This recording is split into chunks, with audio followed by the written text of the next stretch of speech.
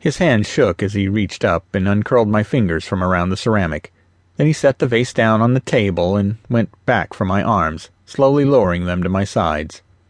"Are you okay?" he asked as he rubbed his big hands up and down my upper arms. Damn, that felt good. I quivered. "Seriously, Rafi, say something. You're scaring me." He wanted me to say something? I'm scaring you?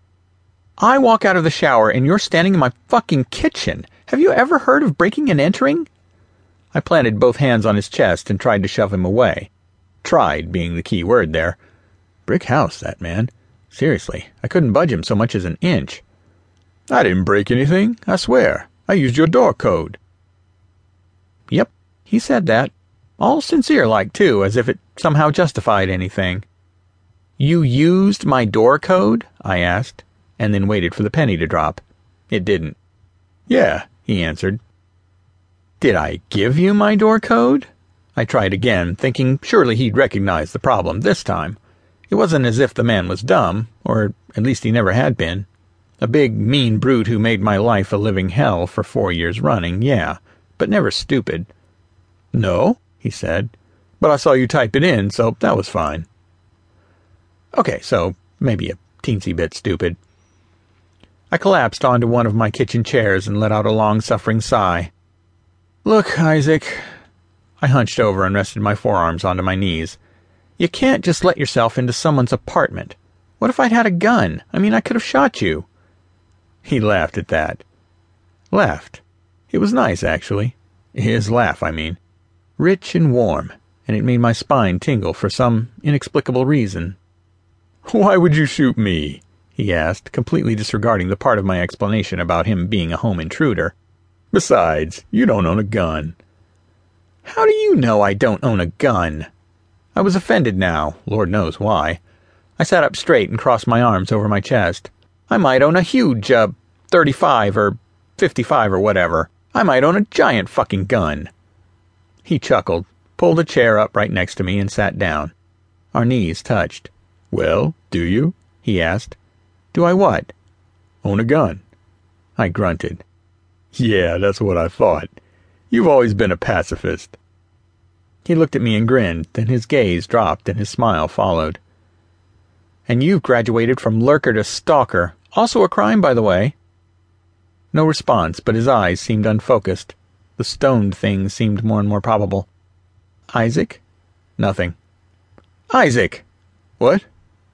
He jerked his gaze up and then lowered it again and gulped. "So, listen, how about you go put on some pants or something, and I'll serve up dinner." "How about I gaped at him. "Seriously? My pants are your focus right now?" "Well, yeah." He lowered his eyes to my groin and then snapped them back up. Again. "You're naked."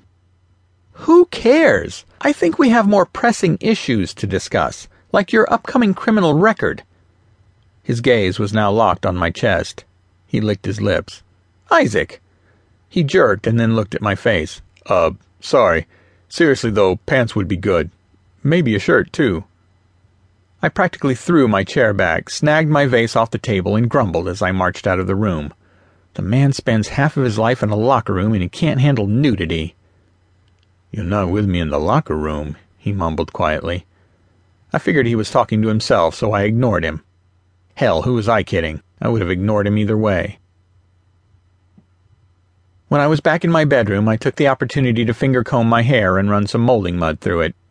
Then I pulled on a pair of old faded jeans, a soft t-shirt, and a pair of slipper socks before I walked back to my kitchen. Now that I wasn't channeling Rambo, I noticed the delicious scent of dinner. My stomach growled in appreciation.